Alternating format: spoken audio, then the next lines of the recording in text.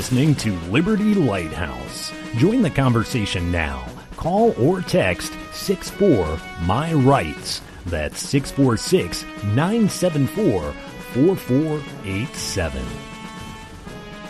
Hello, my fellow patriots and freedom fighters, and welcome to Liberty Lighthouse. I am, of course, your host, Peter Serafine, and today I have a guest with me. We have John Emmons, congressional candidate for the 6th District of Pennsylvania, trying to unseat a Democratic member of the House of Representatives. So we're going to talk to John here in the first segment. Depending on how that goes, that's going to determine what we talk about in the second segment. So why don't we just jump in and start talking to John? You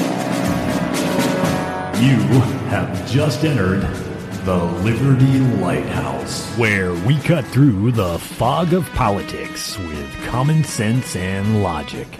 Coming to you from Pennsylvania, the state of independence. And now, here he is, author of the book, Progress, Really? U.S. Navy veteran and your host, Peter Serafine. So, Mr. John Emmons, thank you very much for joining me here in the Liberty Lighthouse. You are running to unseat a Democrat House member right now, in the 6th District of Pennsylvania, if I have all of my notes correct.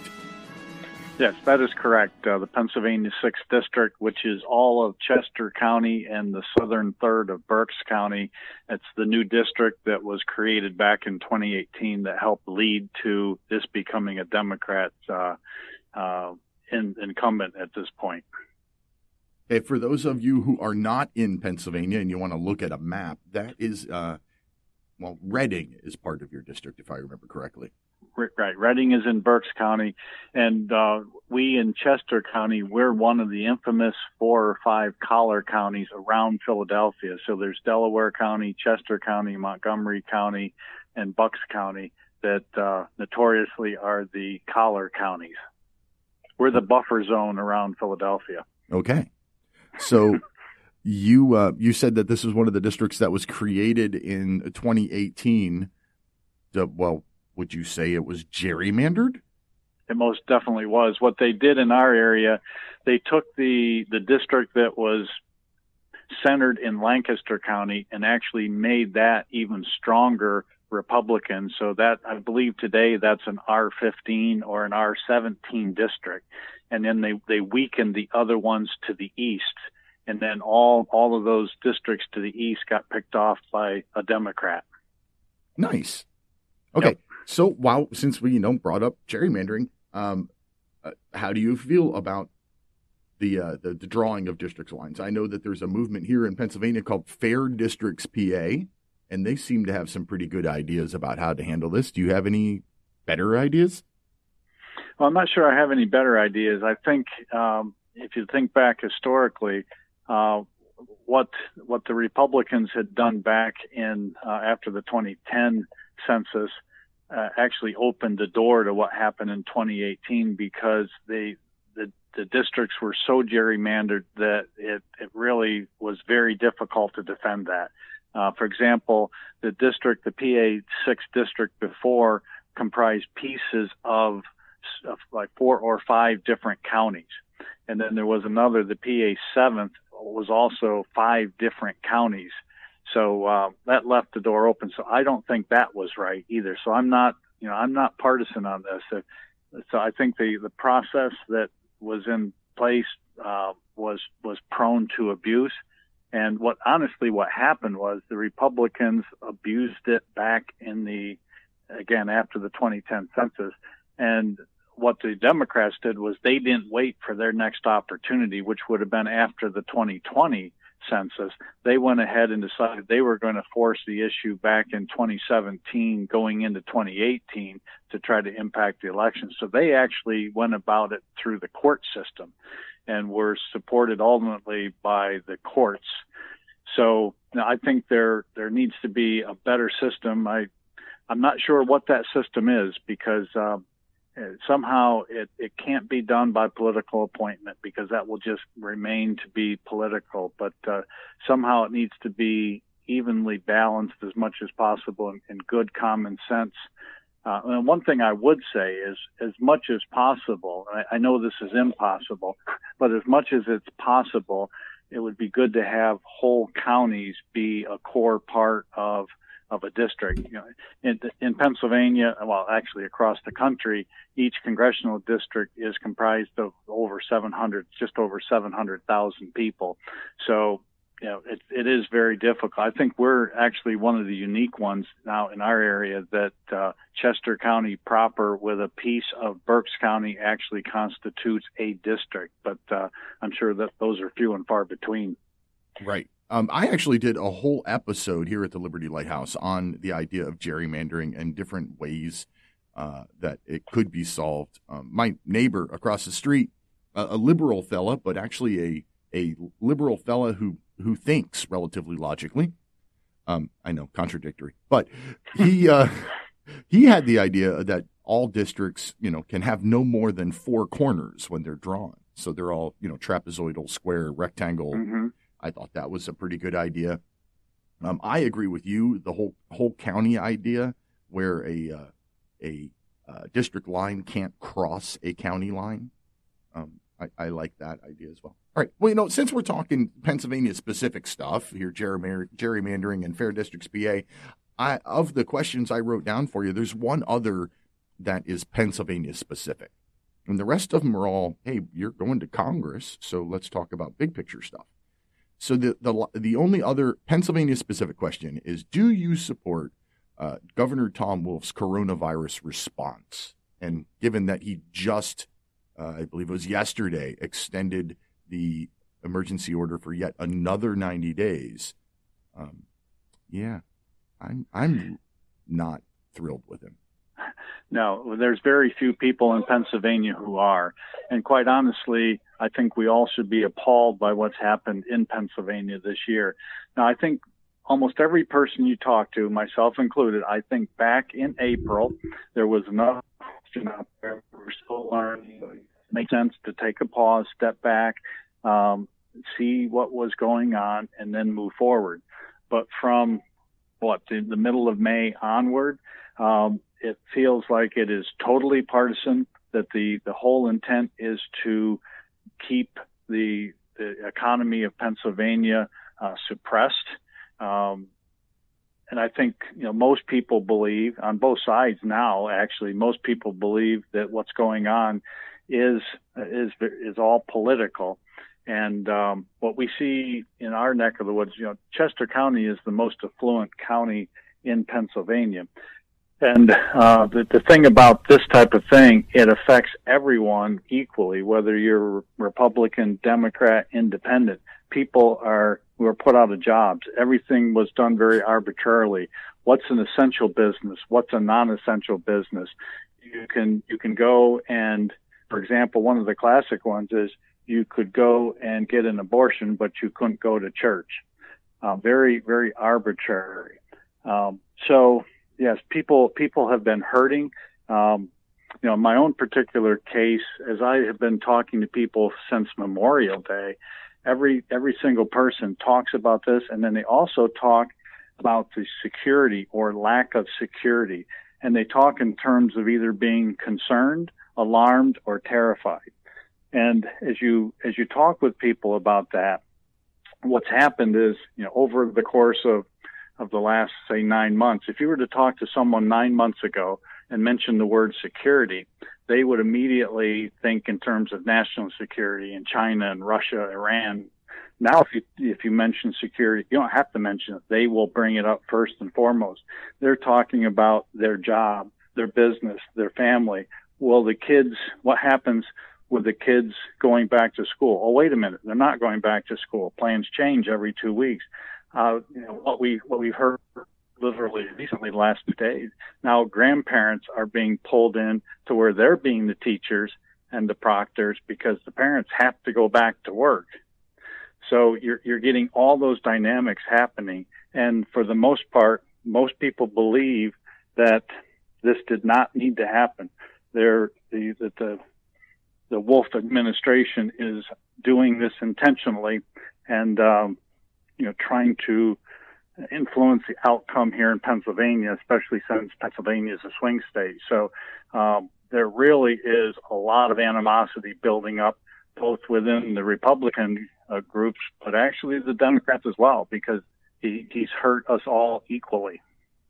Well, my first thought when you say security is civil unrest, and that's why I don't leave my house anymore without my Taurus 85. That's right.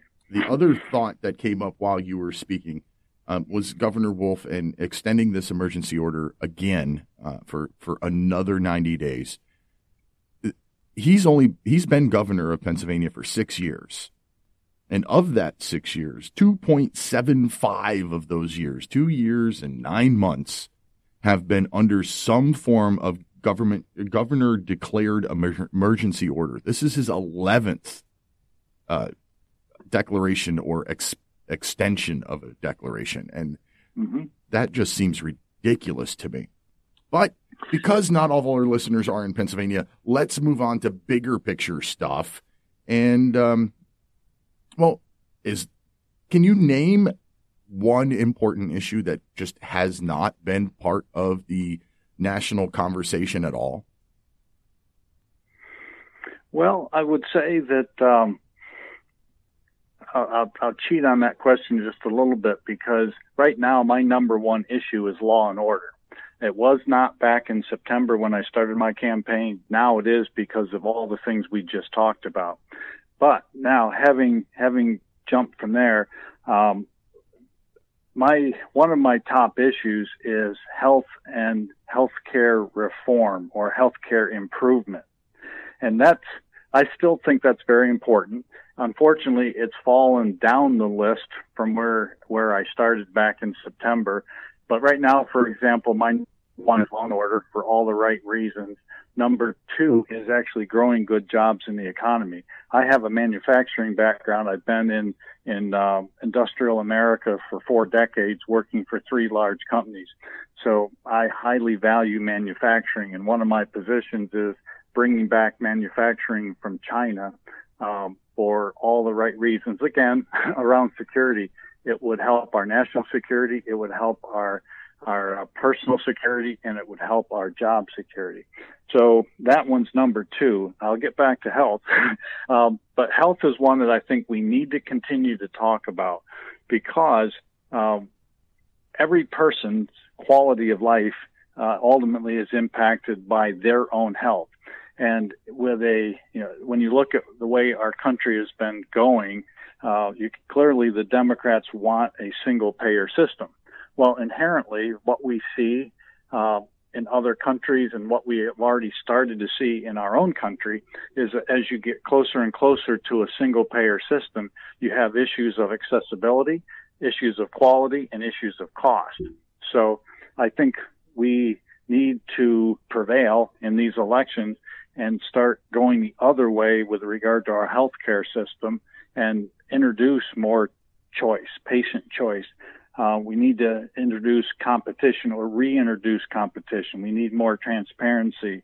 We need tort reform. There's a number of things that we could do that would greatly enhance our healthcare system and make it much better for us both now and going forward. That all sounds like good stuff. And I have to say, one example of single payer system here in America would be the VA healthcare system, the Veterans Administration healthcare system. And I've been a member of the VA healthcare system for, probably a couple of decades now. Mm-hmm. And, the care they provide is fine. I've never had any problem with the care that I get. But I'm sure you remember the VA scandal just a few years back, where yes, the wait for treatment is ridiculous sometimes. And right. Now that's been opened up to allow veterans to go to private facilities, it has gotten infinitely better. I wanted to see a podiatrist just in the last month or so. In order to get to a podiatrist within the VA system, I had to drive nearly 3 hours and wait nearly 3 months. So they sent me to one across town the next week. It was great. Yeah, that's fabulous. So, yeah, long overdue. Yes, single payer just doesn't look. We don't have a good track record of single payer here in America, and nor does anybody else in the country, in the world that I'm aware of. Right. No. Law and Order again. Like I said, the Taurus 38 that's on my hip. I didn't do that prior to the coronavirus, or the Wuhan flu, as I usually call it. I just started carrying once all these emergency orders happened, because I fear civil unrest far more than I do any virus. So, and apparently 5 million other people do too, because 5 million new gun owners in the last 3 months or something like that. Well, it's really been eye-opening to me. Again, as you're out talking with people, it's actually fabulous that someone who literally 6 months ago was not a supporter of the Second Amendment, they would have given you the evil eye if they walked by your car and saw an NRA sticker on it. Now they not only are a supporter of the NRA and of the Second Amendment, but they've gone out now and purchased 2 guns, and they also have a concealed carry permit. Right. So it's amazing how quickly that has turned. But on the other hand, when you think about us as humans, one of the most basic emotions is security. And if we feel like we are not secure, that disrupts our whole life. It dominates our life. And that's where we are right now. People, again, they're either concerned, alarmed, or terrified. And that's going to drive them to vote in November. That's Maslow's hierarchy of needs right there. I mean, that's exactly right. Security knocks you back down to level 2 when until 5 months ago. Once you get past food and shelter, that's next. Security is second on the ladder. Right. Yep, on the pyramid. Yep. And 5 or 6 months ago, we were working on level 5, and then quite suddenly we're back to level 2.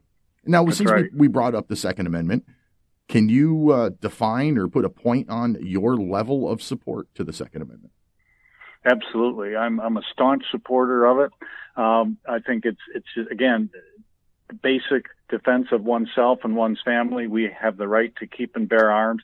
I go so far as to say, if it wasn't for the Second Amendment, I really believe that we would not have any of the other amendments at this point. It's the Second Amendment that has kept us free these last 244 years, and it's the only thing that stands between us and a tyrannical government. So I will defend the Second Amendment to my last breath. Good. I agree with you. I can't remember who said it now, but the Second Amendment's there to protect the rest, or in case the First Amendment doesn't work out. I'm a big believer in the Second Amendment as well. Pardon me. Do you have any restrictions to that? Right now, the big push on these so-called assault weapons. Do you have any limits to your support of the Second Amendment? No, I think at this point that they call certain weapons assault weapons. If you know what you're talking about, they're not assault weapons. I think we have rules and laws in place today that if they were followed, that's fine.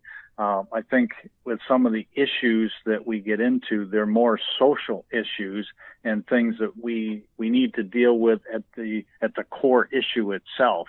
And by trying to use some form of gun control, that will not affect the outcome. So, my other statement around the Second Amendment is I don't want to give a centimeter.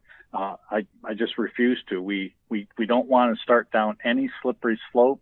So I will stand firm and not give up 1 centimeter. All right. That's pretty clear. Yeah, I don't like ambiguity. I'm an engineer. Nice. But I don't know how well you're going to do in politics if you don't like ambiguity.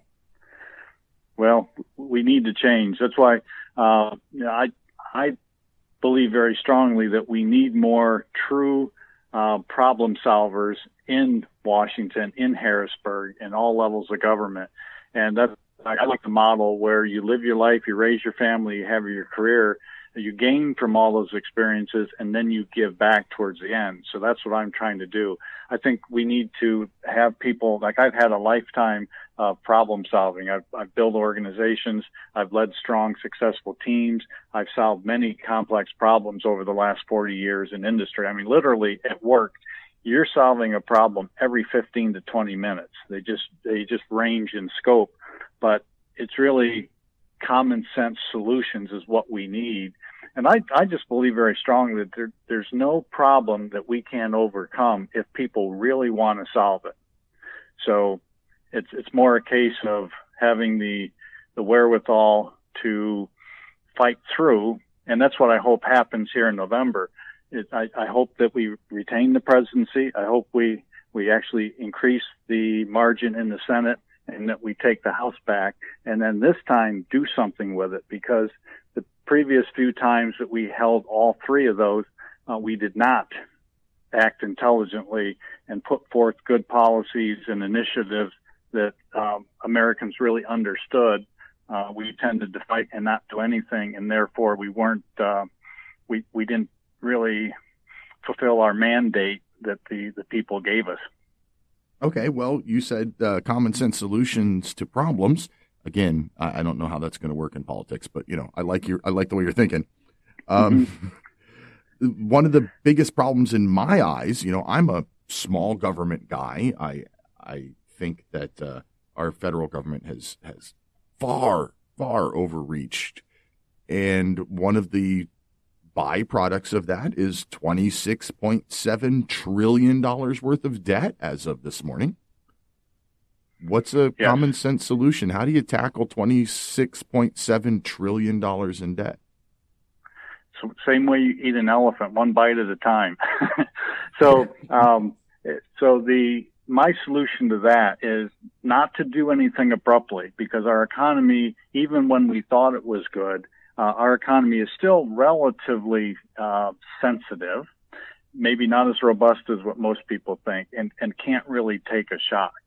So my solution is a form of incrementalization where, in essence, I believe, especially to your point, if we get the government off the backs of businesses and people, I think that we could sustain 3, maybe 3.5% growth a year. So I think the answer is allow that to happen. And Donald Trump has shown over the last 3 years that can happen, and it can be sustained. Maybe more, who knows? But then I think the other key element is we have to stop increasing spending to the level that we do every year.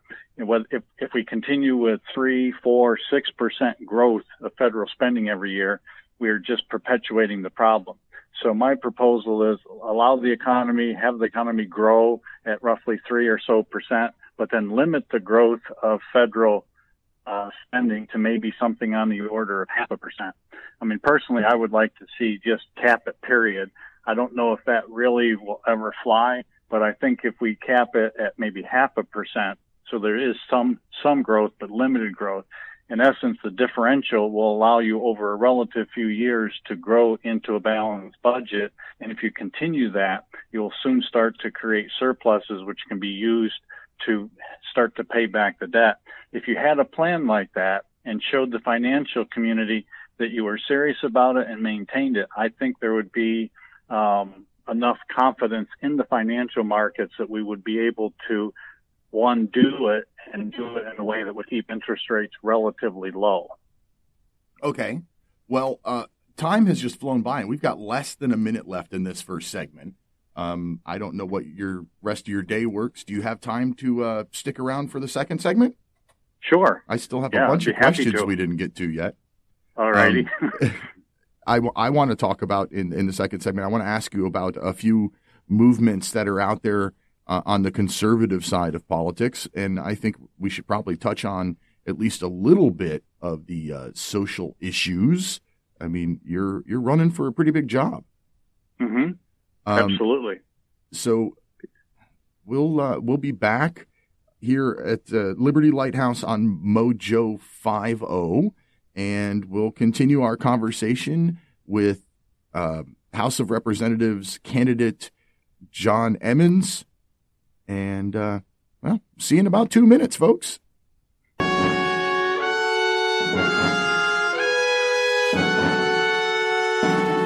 You're listening to Liberty Lighthouse on Mojo 50 Radio. Hi, I'm Peter Serafine, host of the Liberty Lighthouse on the Mojo 50 Radio Network. I got my start in politics when I got so frustrated with progressive society that I wrote a short book. Progress? Really? My book is a quick look at the past, current, and future state of progressive culture and progressive government. I urge every liberty-loving American to read Progress? Really? Pick up your copy for less than $5 by clicking the Books tab at liberty-lighthouse.com. This Second Amendment moment is brought to you by Hunter's Warehouse at 130 West High Street in downtown Bellefonte, Pennsylvania. When the government was closing businesses, Hunter's Warehouse was open. When ammunition was out of stock everywhere, including online, Hunter's Warehouse had it. With thousands of firearms and truckloads of ammunition in stock, no wonder people drive for hours to visit Hunter's Warehouse. Go to hunterswarehouse.net for all of your Second Amendment needs.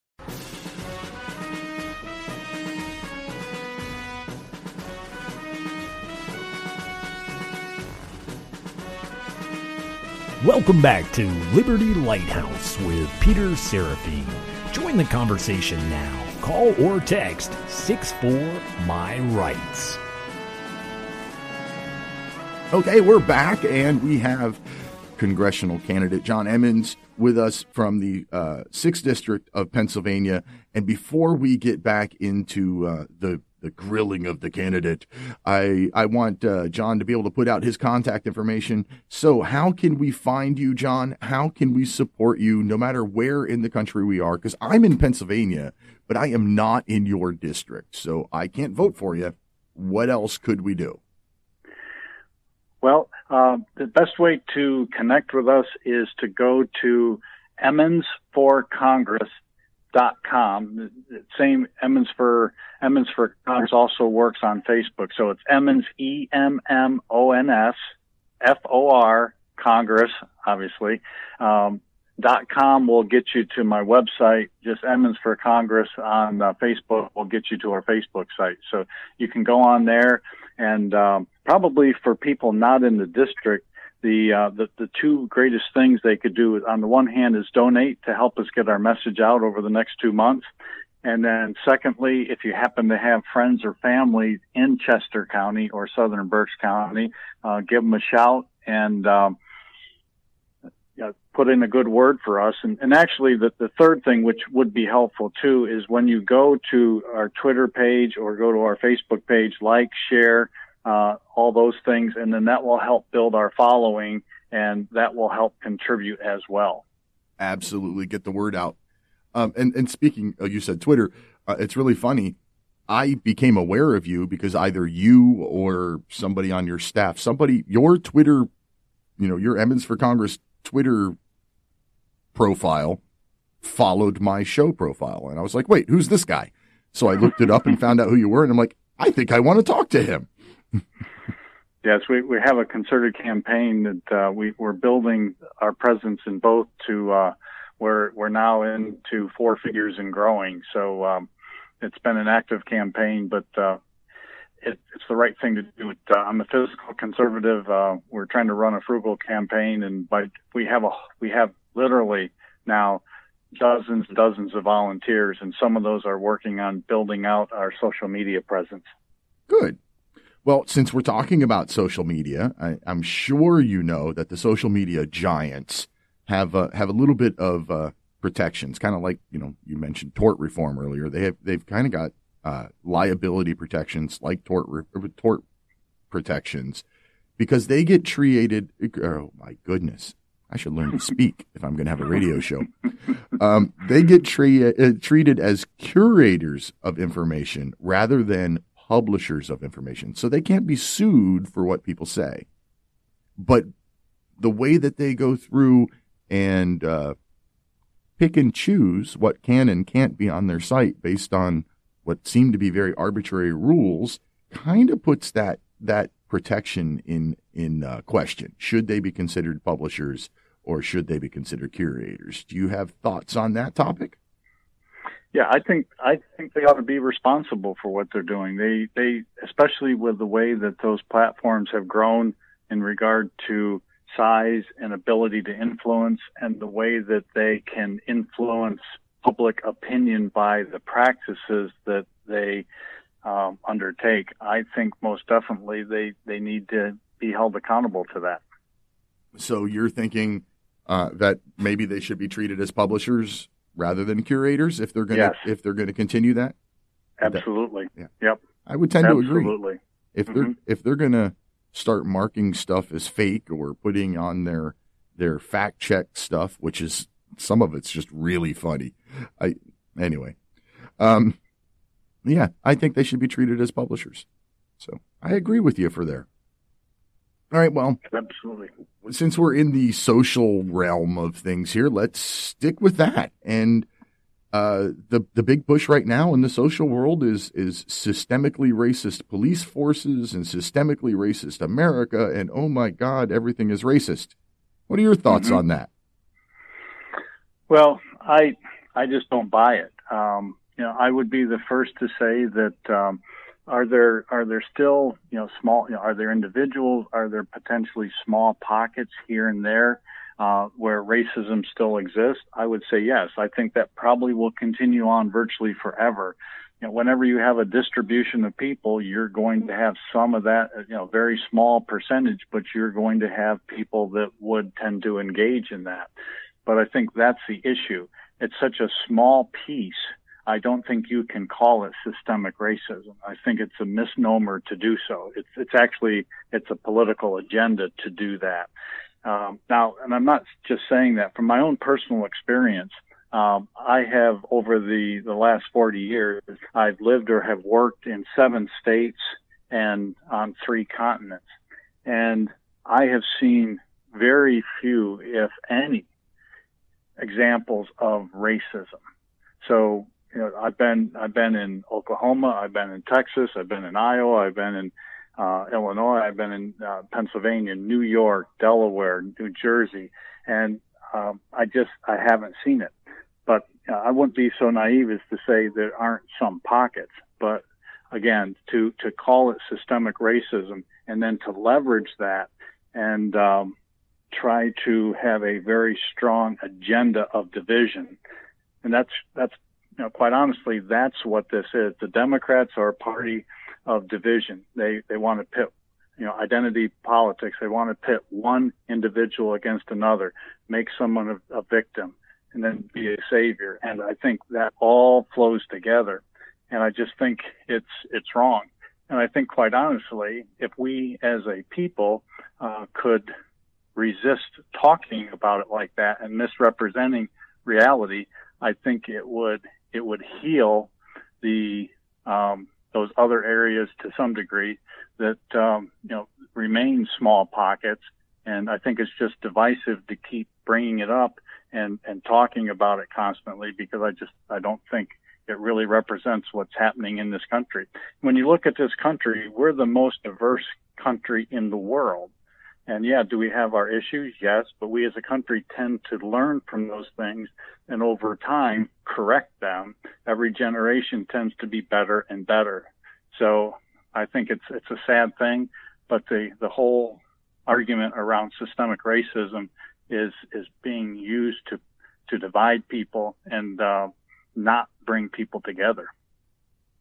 Okay. Well, I did an entire hour show on the idea of systemic racism about 5 weeks ago.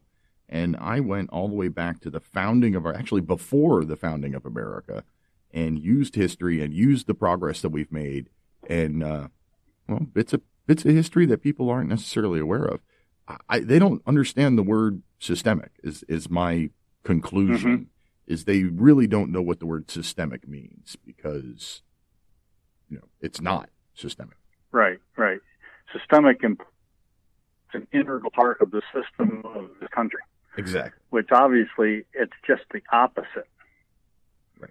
I mean, even if you go back to 1861, how many people died in order to do away with slavery? Somewhere between 600,000 and 700,000. Mm-hmm. Yeah. Exactly. I would agree. Let's see here. Next question that I have written down. How about the Electoral College? What are your thoughts about the Electoral College of the United States? I think it was a stroke of genius. I mean, when you think about what the framers did, and to help balance between large states and small states and what have you, just their foresight and their knowledge is phenomenal. And by creating the Electoral College, they gave states like Delaware and Rhode Island more of a chance to have a say over states like California and New York.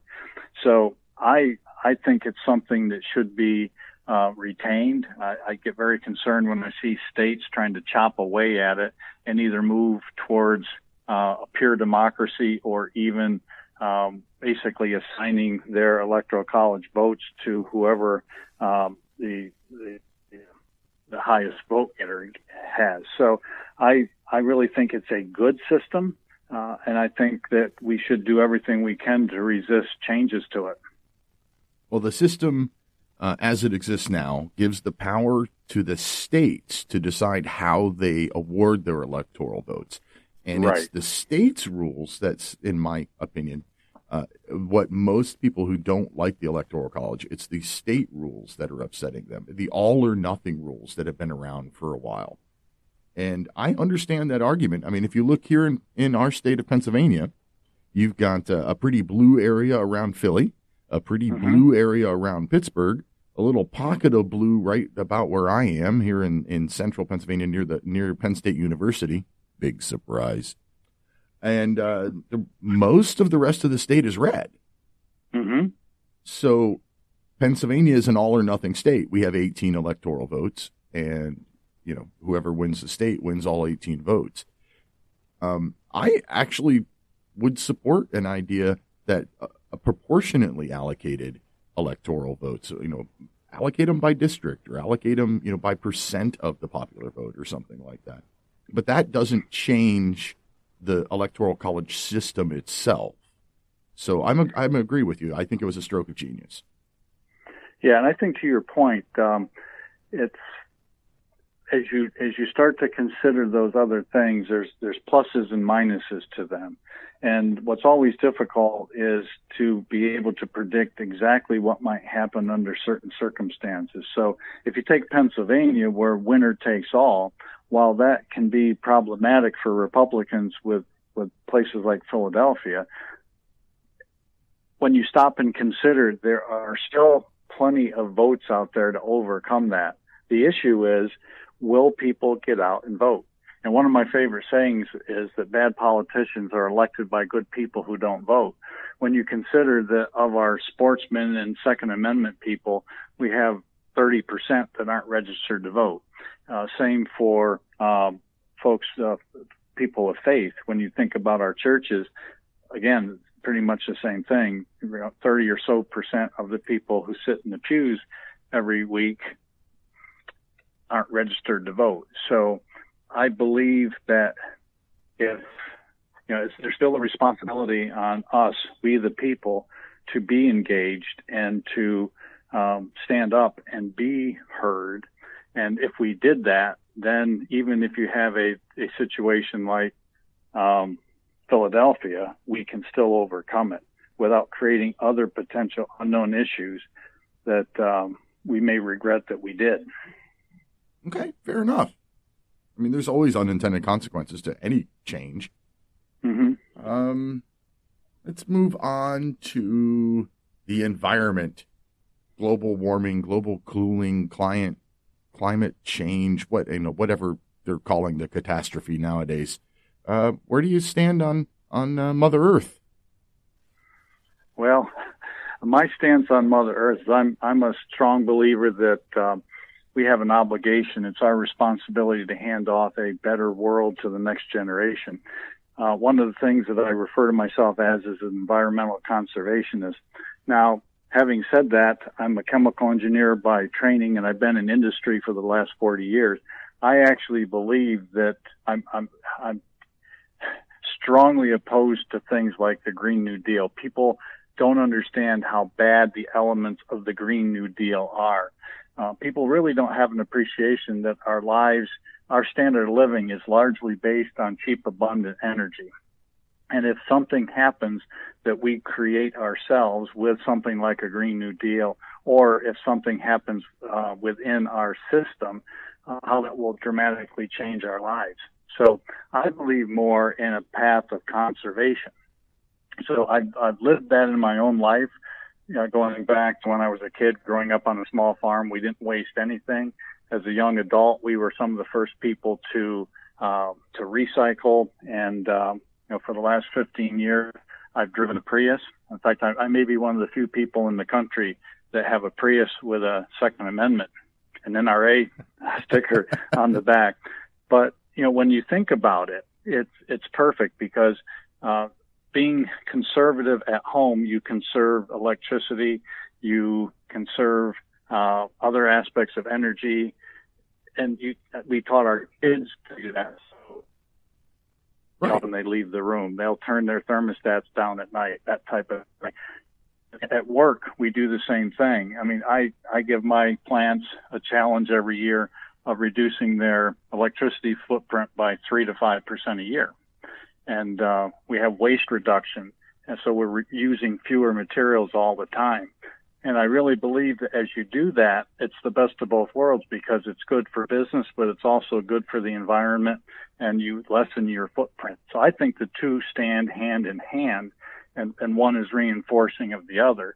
And it happens naturally as opposed to some type of arbitrary plan like the Green New Deal that would just totally disrupt our whole energy complex. And the other thing that's interesting about this I know fracking can be an emotional issue with some people, but if people really understood what's happened, we have actually reduced our carbon footprint, and we've done so at a faster rate than what we would have done under the Paris Accord by using natural gas, much of which is coming from Pennsylvania, Ohio, and West Virginia. So again, something like that, we actually have reduced our carbon footprint, and it's good for people, it's good for businesses, and it works all the way around. But if you have to be compelled arbitrarily by a government mandate, we know what happens there. There's an imbalance in the system, and people will suffer, such as we're seeing in California now, where the electrical demand can't hold up to the supply can't hold up to the demand. Right. And I think you're absolutely right. I mean, there's absolutely nothing wrong with striving for clean air and clean water and a clean planet. And I completely agree that a government regulation is almost never the right answer for any problem ever. Right. Now, to your point, again, like in my plants, when I moved into my plants about 4 years ago, some of those they're paper plants. So we were using 1 million gallons of water a day. We've reduced that down to 600,000 gallons now, and we're still taking it down. So it can be done. We put water back in the river cleaner than what we take out. So it's very responsible. And I guess one last point I'll make, I think from a conservation standpoint, from an environmental standpoint, I think we should focus more on things that we could do right now, today. For example, habitat destruction. There's many things that we can do to help avoid habitat destruction. And in the same way, extinction of species. If you are able to make an impact on habitat destruction, you also make an impact on extinction of species. I think the term climate change is used for the same reason the term systemic racism is used. I think it's used just to instill that division. Personally, I think division is the it's the pillar. The goal. Yeah, it's the pillar of the Democratic Party because they're taking their cues from the Communist Manifesto. But that's my own personal opinion.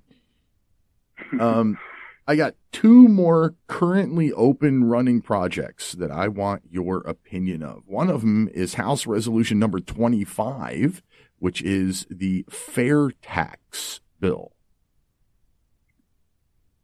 Yes. I will admit I'm not familiar exactly with what that bill says, but what I will tell you is I'm a strong supporter of the concept of the fair tax. I first got introduced to it some 10 years or so ago when I read the book by Neil Bortz. And I like that idea. The idea that you would have a consumption tax as opposed to an income tax, I think would be very healthy. One of the key things that I like about the fair tax is that it actually broadens the tax base. And what if people aren't familiar with the concept and the fair tax, when you think about the income tax system we have today, there's elements of the society that basically are under the radar and aren't taxed. So the cash economy and the illegal economy aren't taxed.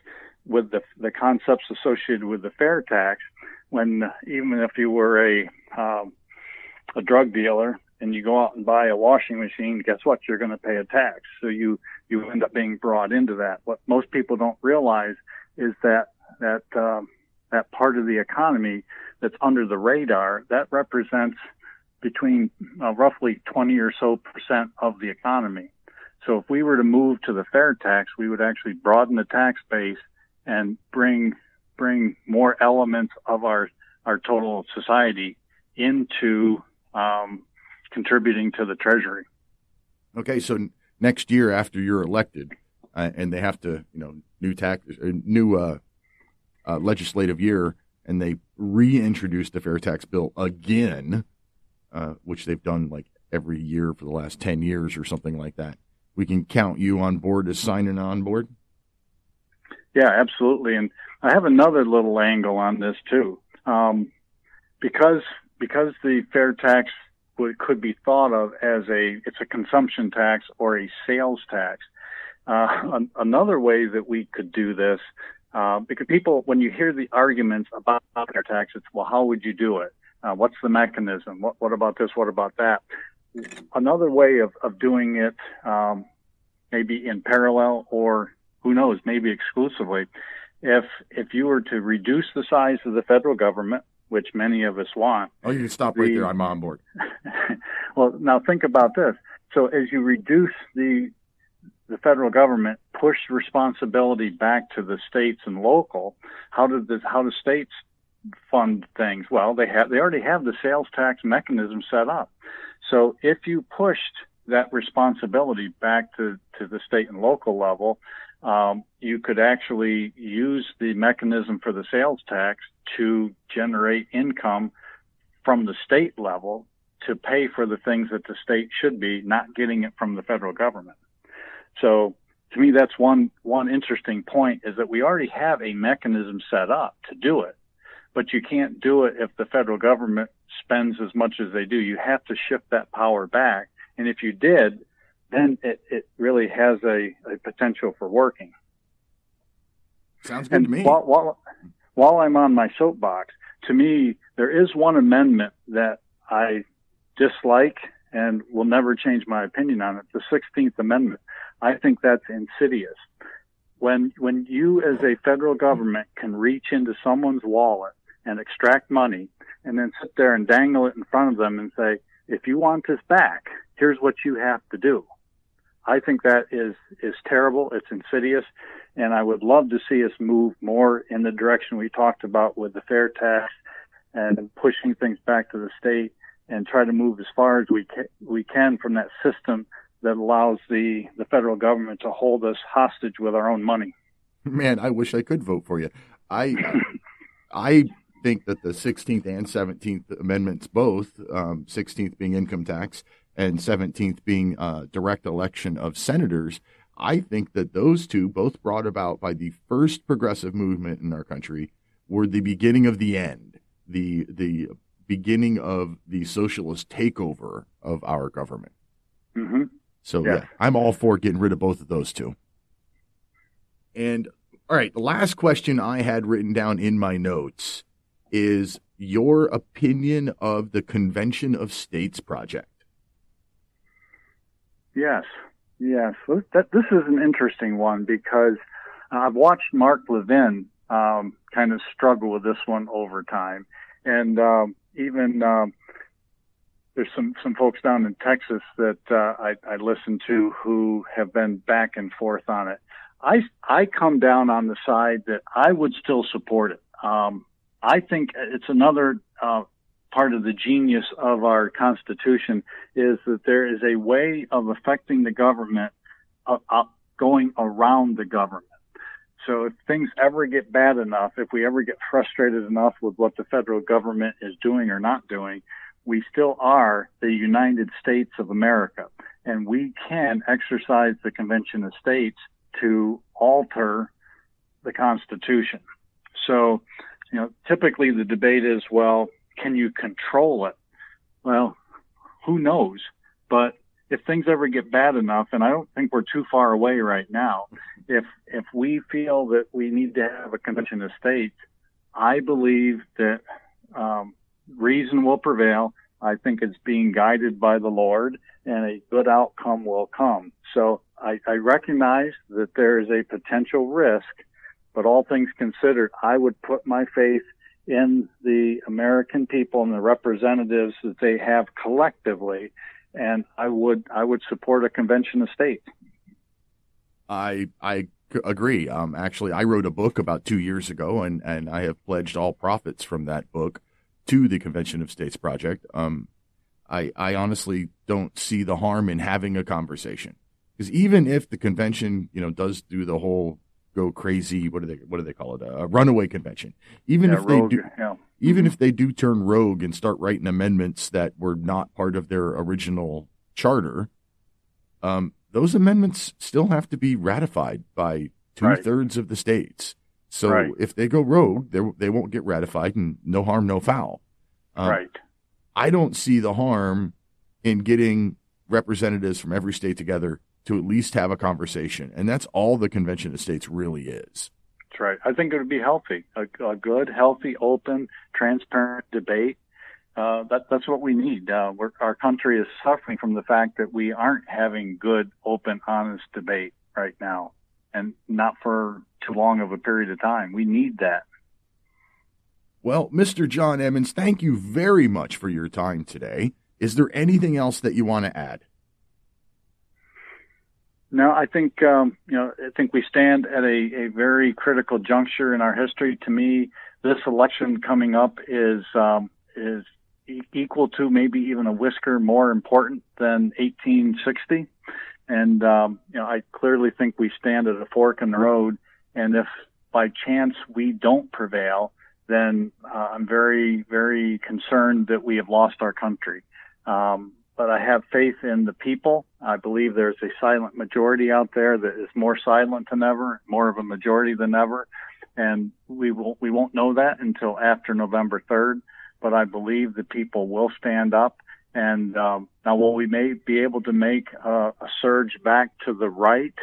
I don't think so, but I think we can stop the momentum, and we can continue the good policies that we've seen over the last 3 years, and continue to let those saplings grow into strong trees, so that hopefully by 2024 more and more people can see the benefit of good policies, good conservative policies, and how it has impacted their lives, and then maybe continue that on for another 4 or 8 years, and let those types of policies continue to make life better and better for us, not only here but around the world. So I remain an eternal optimist, and we'll work very hard now over the next 60-some days, and God willing, we will have a good outcome in early November.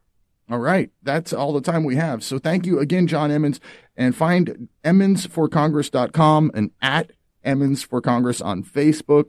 Good luck to you. Support this man as best you can, my fellow patriots and freedom fighters here on the Mojo 50 Radio Network. Well, until next week. Thank you very much, Peter. Much appreciated.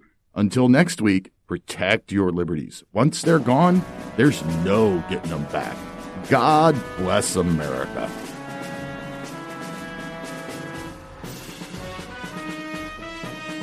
Thanks for listening to Liberty Lighthouse with Peter Serafine. Be sure to sign up at liberty-lighthouse.com to download Peter's free ebook from the FileShare page. And don't forget to call or text 64-MY-RIGHTS to leave comments for the show. That's 646-974-4487.